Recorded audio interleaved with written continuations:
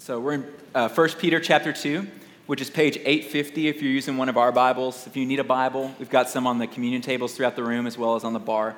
Page 850, 1 Peter chapter 2. And I just said it paints a picture of how we participate with Jesus in his mission. So unlike the rest of Nashville, I really enjoy a good cup of coffee. Now, obviously that's an exaggeration. If you've spent any amount of time in our city, you know that we have tons of coffee shops. And people are like, I think maybe I've only been a coffee drinker for 8 years, so I don't know if I've just been ignorant to it or not, but it seems like it's boomed in the last couple of years, and different types of specialty coffee and different things. I haven't looked at the numbers, but I bet we have over 50 coffee shops in Nashville. People love coffee, so I thought I would share just a little bit about my journey with coffee. So when I moved to Nashville for school, I did not drink coffee. Just thought it smelled good, but that was kind of the end of our relationship, or I guess the beginning. So I didn't enjoy coffee, but I had a roommate, Andy Pickle, who would make coffee every morning in a coffee pot, and I would smell it. It's like, that's great. But by the time we got to second semester, I was in a biology class that was early in the morning, and I was struggling to stay awake and to pay attention. I was like, well, maybe there's something to this coffee. I'm going to give it a shot. And so I asked Andy, can you brew a little bit more so that I can have some? He said, yeah. And so I decided if I'm going to drink coffee, I'm going to do it the real way, and I'm going to drink it black. And so I'm like just pouring down bad coffee, just like, whatever the cheapest stuff in the cheapest coffee pot, it just was not good. But I forced it down for about a month and enjoyed its effects. And then I really started to like coffee. Started trying different things, going to different places, and really just started to stoke my curiosity of what this could be. I would think that my interest blew up to a fascination when I started working at Ethos as an intern and then working there. Because if you know anything about our team, you know that we love coffee. And we have 9 or 7 different ways to brew coffee in our office. That's not really an exaggeration. So I remember when I started interning, somebody brought a French press. And it's like, a French press, this is a better way to brew coffee. And so we learned how to do it, and we started making better cups of coffee. And then an AeroPress came in, which was a better French press that makes a cleaner cup of coffee. And then we graduated and got a really nice grinder and a kettle and a coffee scale, and then V60 pour over filters and cones. And we do handcrafted coffee in our office. And we enjoyed that so much that we didn't stop there. We decided we didn't want to just drink good coffee at work, but we wanted to drink it at home. And so a lot of us have invested money to make coffee bars in our house. I literally have one in my kitchen with a grinder and a scale and a kettle, and I make coffee every morning. It's I love it, and trying out new things. And I would say this past Christmas, it took it to a whole nother level, is that I got a coffee roaster for Christmas. And so now I buy raw beans and cook them in a roaster and make my own coffee. And it was inspired by Brent Baldwin, who's somewhere over here. And just learning, and it's something that it's an experiment. It's something that's exciting, is I'm learning to create better and better coffee. And the reason I'm telling all this is because I think that this has something to do with our story today. My love for coffee only grew and became a thing when I was surrounded by people who loved coffee and who invited me to participate with them. I got to learn how to use a French press and then different ways of coffee. I got to learn how to use a roaster, and when I have a question, I call Brent and say, how do you do this? And different things like that. It's a constant learning experience that's happened because I've been in community with people who are practicing that. And I think this is so important to 1 Peter 2, which is about how we participate with Jesus in his mission. So I'm going to start by reading verses 1 through 10. It says, therefore, rid yourselves of all malice and all deceit, hypocrisy and envy and slander of every kind. Like newborn babies, crave pure spiritual milk, so that by it you may grow up in your salvation, now that you have tasted that the Lord is good. And as you come to him, the living stone, rejected by humans but chosen by God and precious to him, you also, like living stones, are being built into a spiritual house, to be a holy priesthood, offering spiritual sacrifices acceptable to God through Jesus Christ. For in Scripture it says, see, I lay a stone in Zion, a chosen and precious cornerstone, and the one who trusts in him will never be put to shame. Now to you who believe, this stone is precious, but to those who do not believe, the stone the builders rejected has become a cornerstone, and a stone that causes people to stumble, and a rock that makes them fall. They stumble because they disobey the message, which is also what they were destined for. But you are a chosen people, a royal priesthood, and a holy nation, God's special possession, that you may declare the praises of him who called you out of darkness into his wonderful light. Once you were not a people, but now you are the people of God. Once you had not received mercy, but now you have received mercy. And so this text is just loaded theologically and also with just words that we don't use, to be honest. There's a lot of ideas and different things that really made a lot of sense to Peter and the people he was writing to, but are kind of disconnected from us. We're not going to be able to unpack everything in this text today, but I want to kind of point out what God has been stirring in my heart this week, and I think and how it relates to us as ethos, how we participate with God on mission. So just simply, Peter, what you need to know about Peter is that he was a fisherman, and which probably meant that he wasn't super educated in that time period. He probably was a fisherman just because his dad did it and his grandfather did it, and so that was the trade he did. It was a hard line of work. When you brought fish home, you made money, and when you didn't make money. And so he was fishing, and one day he was having a particularly rough night, and he came back into the shore, and Jesus is walking on the shore, and Jesus tells him, gives him a few instructions about how to catch fish, and he's like, okay, we've been doing this all night, but it hasn't worked out. He does it, and he catches just a surplus of fish. And so he realizes there's something to this Jesus guy. Jesus invites him into a relationship with him, and he starts the next 3 years, just gave up everything he had, and he followed Jesus. And as you read the scriptures, you get a front row seat to the drama that is Peter's life. He has many ups and downs that are very well documented. You see him make really foolish mistakes or say things that don't make sense, and Jesus rebukes him, but he always finds a way to come back. So he's a guy who's well-versed in grace and walking with Jesus. So this is Peter. He's the guy writing this, and this is 30 years later after Jesus has died on a cross and resurrected and is in heaven with God. Peter has dedicated his life to being a pastor. He is loving people, and he's sharing the gospel, and he wrote this letter to be passed out to churches. And he was writing to about several different churches that were in a span of about 300 miles in width in modern-day Turkey. And he was literally handing this letter to a messenger who would take this letter to the different churches to encourage them. In the midst of their persecution, in the midst of their struggle, he was sharing these letters. So that's what the context of what's going on here. And I think chapter 2's message is about how Jesus' church is hungry. I think it's also about how Jesus' church responds to Jesus, and how Jesus' church is centered on Jesus. Those are the three things Peter's going to walk us through. If we start in verse 1, it says, "Therefore, rid yourselves of all malice and all deceit, hypocrisy, envy, and slander of every kind." So immediately, Peter starts off with just like describing. Remember, he's writing to a group of people, so not an individual. He's saying, in your community, the first thing you need to do is you need to let these things go. And he starts talking about malice. To be honest, I had no idea what malice was until about 5 days ago when I started studying this. And malice literally means to wish ill will upon somebody else. And so he said, this is destructive to community. Like, this is not something that's of the church. And he says, not just malice, but also deceit and hypocrisy, which are very similar. To purposefully fool somebody or to put a better image of yourself so that people view you differently. He said these are things that need to die in community. They're destructive. And then he moves on to envy, literally wanting something that somebody else has so badly that it's a detriment to a relationship. And then he ends with slander, which is participating in ruining somebody else's character or name or image in front of other people. And he starts off by saying these are things that mark communities that are not of God. But of the people of God, you need to work on getting rid of these, which is pretty crazy or not crazy, but it's pretty difficult. Because I don't know about you, but I've done all 5 of these things many times in my life. And some even recently, I've been a hypocrite or I have envied other people for things. And these are things that are tough to put to death, tough to get rid of. But I love that he doesn't stop there. He continues on, and it kind of explains how this happens in verse 2 and 3. He says, like newborn babies, crave pure spiritual milk, so that by it you may grow up in your salvation, now that you have tasted that the Lord is good. Peter gives us this analogy of children who are crying out in hunger. I've never raised a child. I don't have any children.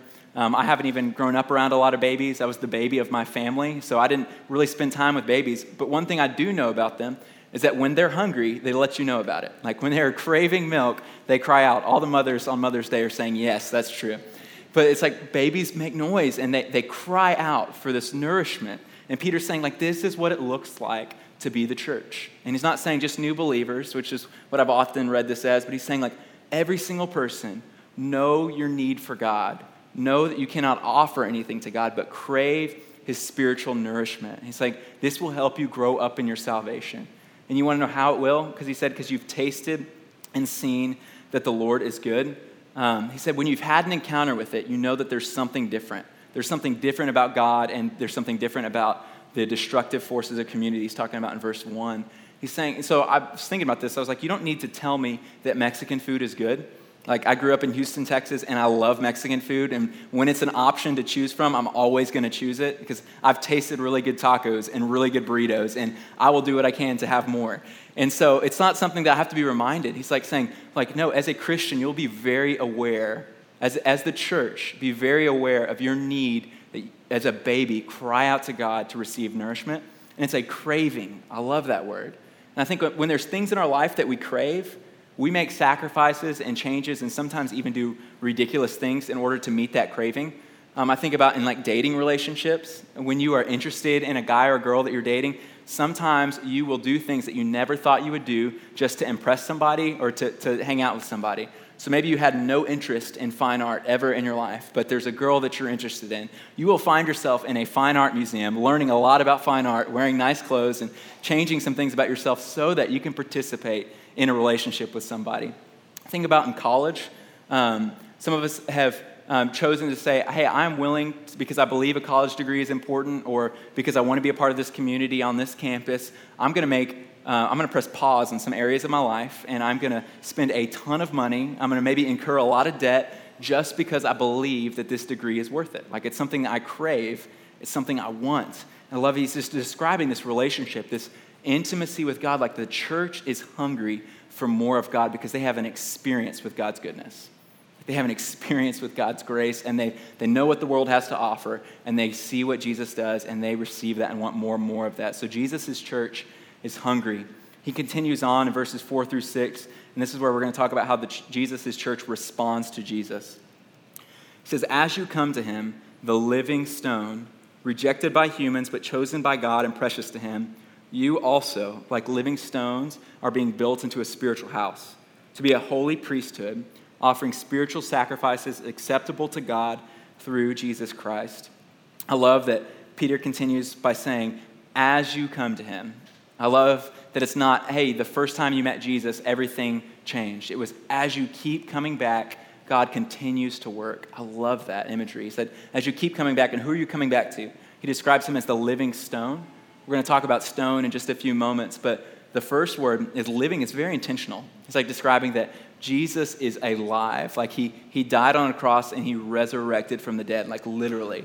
And he's in heaven with God, and he is God, and like he is still intimately involved in what's going on in the world. And he says, you come to the living God crying out, saying, I've got nothing to offer you, but this is the gospel. As he keeps going on, he says, you also, in verse 5, like living stones, are being built into a spiritual house. The language of being built, it's not something that, hey, you're completed as a spiritual house. You as the people of God, ethos has got it all together, like you're perfect as it is. And he's like, no, he's saying, like, you are being built into something. There is a process going on.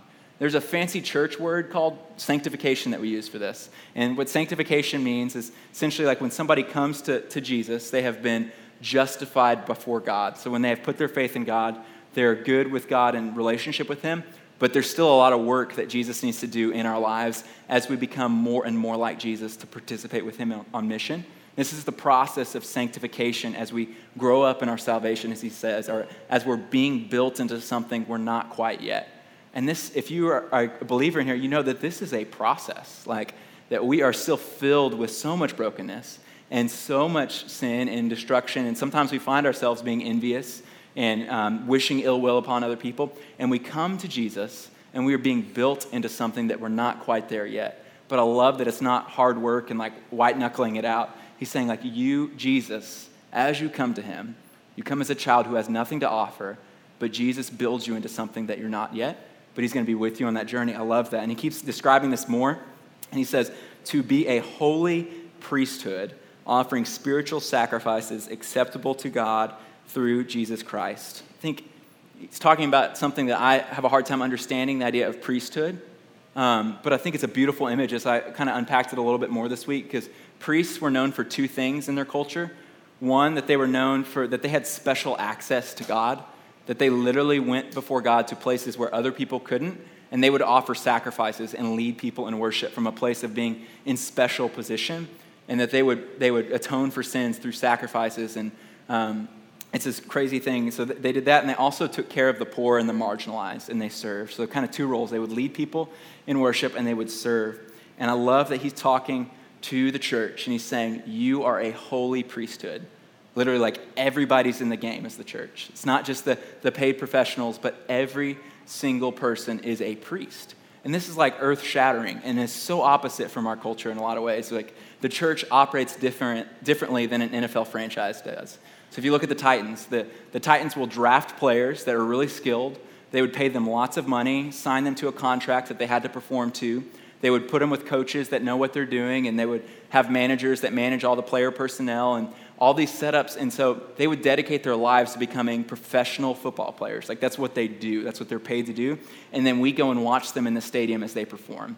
And what Peter's saying is, like, it's different here in the church. It's like, we're not just coming and sitting in chairs and consuming sermons and singing songs, but we are invited into the game to participate with Jesus in his mission as priests. And we're going to unpack that a little bit more in a little bit, but it's the idea that everybody in this room, that everybody who's a Christian is in the game with Jesus. And we continue on in verse 7. So we've talked about how the church is hungry and how the church responds to Jesus. And now we're talking about how the church is centered on Jesus. In verse 7, it says, now to you who believe, the stone is precious. But to those who do not believe, the stone the builders rejected has become the cornerstone, and a stone that causes people to stumble, and a rock that makes them fall.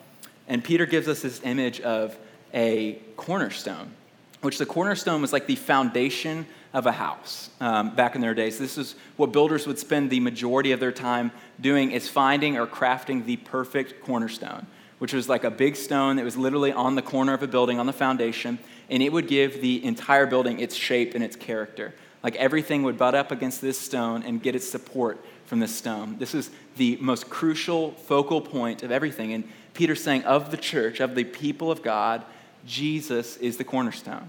He's the focus. He's the one. It's not about any individual. It's not about anything like that. It's like, it is about Jesus. And he continues on. He said, for the church, this is great news for those of you who believe. And then he follows it up in verse 8 by talking about how there's some people who do not believe yet.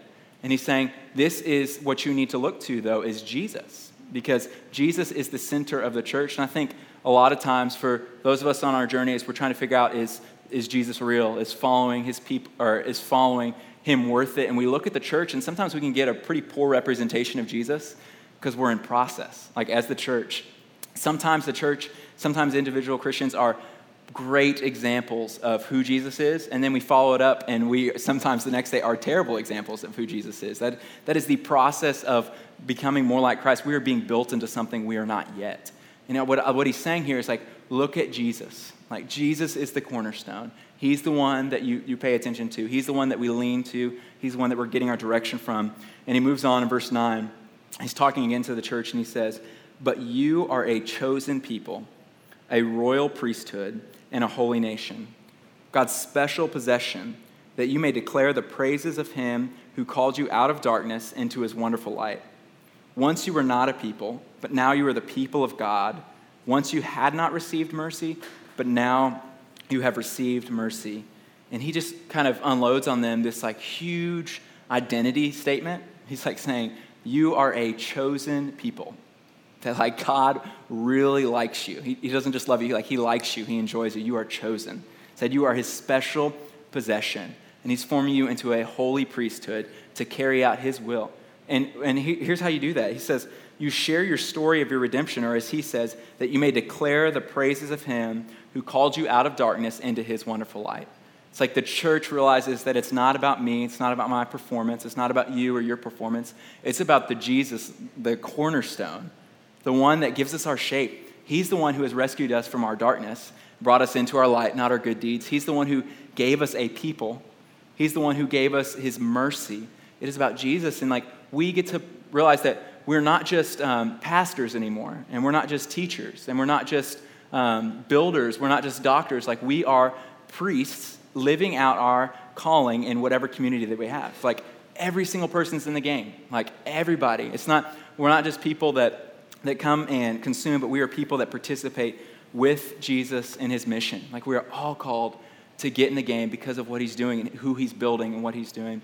And so we use this language at open house. If you've ever been to one of our open houses, we say the statement, you are the church and you don't need permission to be who Jesus died for you to be. It's like a practical way to say like, this is who you are. Like as the people of God, we have a mission to participate with Jesus in. And there's 1,000 different ways this can unfold. And we're just going to unpack a few. First, we're just going to talk about like what this looks like for us as a family, like in our church here on Sundays or Wednesdays or whenever we're gathered with the other people of Ethos. What does it look like to be a priest in our community? I think the most practical, tangible way of this is serving on a volunteer team. Like all these seats in this morning were set up by volunteers who got here at 7:30 who said, hey, I'm not just here just to be, a witness, but I'm here to be a priest. And like, so I'm going to give up a couple Sunday mornings and I'm going to set up chairs and I'm going to set up communion. Some people do this on the tech team to create space where people can usher us into the presence of God. Or some people serve on the welcome team and can welcome people who are coming into an unfamiliar place. Or the same with the coffee team, that literally people are spending their time brewing coffee so that people in an unfamiliar place have something familiar to hold on to and feel like they belong. Like those are all intentional things where people are saying, I'm not just going to be a consumer, but because of who Jesus is and what he's doing in me, I'm called to be a priest. And so I'm going to practically serve and give and do those things in certain ways. And that all happens because people, like going back to the coffee analogy from the beginning, that just like I didn't learn all those things on my own, but people invited me into that. I got to participate out of their joy and their overflow of inviting me into it. And so this is the same way that we do this with the church. So not just, and then also like house churches and different things like that, the way that we support each other. Like if you know anything about people, you know that people are broken and that people have very real needs. And it's like when you realize that you're a priest, you realize that it's not my job just to pass off needs to other people, but it's for me to figure out, hey, how does our community, so not just me individually, but how does our community meet this need? Like how do we walk with people through broken, difficult situations that we all find ourselves in? Like a kingdom of priests realized that, hey, at one point I didn't belong. At one point I was broken. But Jesus is working in me, and now it's my job to include other people and to walk with other people through their needs. That's what it looks like maybe in a few ways in the church. But thinking the language that we use of city or just when we're outside of the walls of church, what does this practically look like? Because the majority of your life is not spent in rooms like this, listening to sermons and worshiping in songs. The majority of your life is spent in the world with real people, with real needs. And there are many opportunities to do this. And so maybe as a student or as a coworker, you realize that my job is not just to be an electrician anymore, or not just to be whatever it is that you do, but you realize I'm a priest in my workplace. And so I think of two examples that are really close to me that I think about who do this really well, not perfectly, but do it really well. One is my wife, Molly, is a hairdresser, and I think she's a really good one, and I think she does a great job. But she realizes that her job is not just to make money and make people look good. Like, I think she does both of those things. But she realizes that her profession is more than that because she knows Jesus. She realizes that she has a unique opportunity with everybody who sits in a chair in front of her, like to get to know them, to love them, to find out their story, to see if there's something that they need. And so sometimes when she's cutting their hair, she will literally, maybe not audibly, but just be praying in her spirit saying, hey, God, is there something that this person needs? Or, what is going on in their life? And God has prompted her to do different things in order to love the people that pass through her chair. And sometimes it's coworkers and it's like crazy things. And it's an opportunity just to realize that, hey, in where I'm at every day, where I spend the majority of my time, I'm called to be a priest because of who God is and what he's doing. And it's an invitation and it's a joy for her to participate in that. I think about my dad, who worked in a public school district in North Houston for 41 years. He just retired, and he was a middle school science teacher and coach for a long time and a principal. And then the last 15 years or so, he was the director of transportation for our school district, which meant that he worked with all the bus system in our school. And if you know anything about bus drivers, it's a pretty hard job. And it's something you don't get paid very well to do. And it's something that you don't really get a lot of thanks. And a lot of times you spent your time dealing with people who don't want to be on the bus and causing problems and different things like that. It's a pretty hard job. And my dad, one of the things that he always had as his focus is like, my job is not just to make sure that the routes run well and that everything's safe and everybody gets to where they need to go, because that is really important, and on paper, that's his job description. But he realized it doesn't end there. It's like, these are real people who have real needs, and I'm going to get to know them. And so he would plan, like he would just get to know his drivers and love them and find out what their needs are. And when they were hurting, he would talk with them. And there were a couple times where where somebody in their family had passed away and they had financial needs. And my dad would rally up other drivers to either have like a meal or an event or something, just to love the people that they're working with. And it wasn't done perfectly. It was never nothing super splashy, but it was always something that was just, it was like an attempt to say, hey, because I'm here, this is my job as a priest to walk with people and to be a tangible presence of God. And there are, in this room, there are thousands of different ways we can do this. But really, it's an acknowledgement that my identity is that I'm somebody that is crying out to God who doesn't have anything to offer him. But as he works on me, I'm invited to participate with the church in serving our church and in serving our city. And that's kind of like the goal of today, is we're talking through 1 Peter 2. I think it's a message that as the church, we are hungry for more of God. We respond to God's work in our life, and then we focus our lives and say that we realize that we are priests, focusing on who God is among the people around us. And so this morning, my message to Christians is keep coming to Jesus. Like, come as a newborn infant, trusting that you need more of God, because we all do. We're all broken. Remember, you're in process. Don't believe any of the lies of the enemy that you've gone too far, you've sinned too much, you've hurt too many people that you can't come back to him. That is straight from the enemy. It's like the message here is like a newborn infant, crave more of Jesus and come to him. Like, and just remember that, like, that is your identity. And like, there's no guilt or shame in this message. Please hear that it is come to Jesus as a child, longing for more of him. And then once you do that, he's going to propel you to be a part of the game, like to join the team and to participate with him in mission. And I'm just going to challenge you as you take communion this morning to think about what is one way that you can step into Jesus' mission, either in our church or in our city. Just practically, what is one thing that I can do? And for those of you who aren't believers, who are either skeptics or curious, or wherever you are on the spectrum, wherever you are, know that you're so welcome here. Know that we are so broken, as Dave was talking about as we started this morning, that we are all in process. So we have probably hurt you at times, and we have probably disappointed you at times, and that's because we are real broken people as well. We're in process to be formed and to who we are in Christ, but we are broken people. So my challenge to you is, or my ask of you is, please forgive us in the times that we've harmed you, sinned against you, done those things, but then also look at Jesus. Like, he's the cornerstone. He's the one that's directing this whole thing. He's the sufficient one. He's the one that has what we need. So my challenge is, if you're thinking about giving up or rejecting, just like look at Jesus Christ. Like, he is who this thing is about. So we're going to take communion. And as we take communion, if you want to respond and you need prayer, we have a group of ordinary people that are going to be up here at the Respond banner. And we would love just to pray with you. These are people that are not perfect. We are all acknowledging that we're going to stand in the gap and just bring requests before God as priests. This is one way to practice it.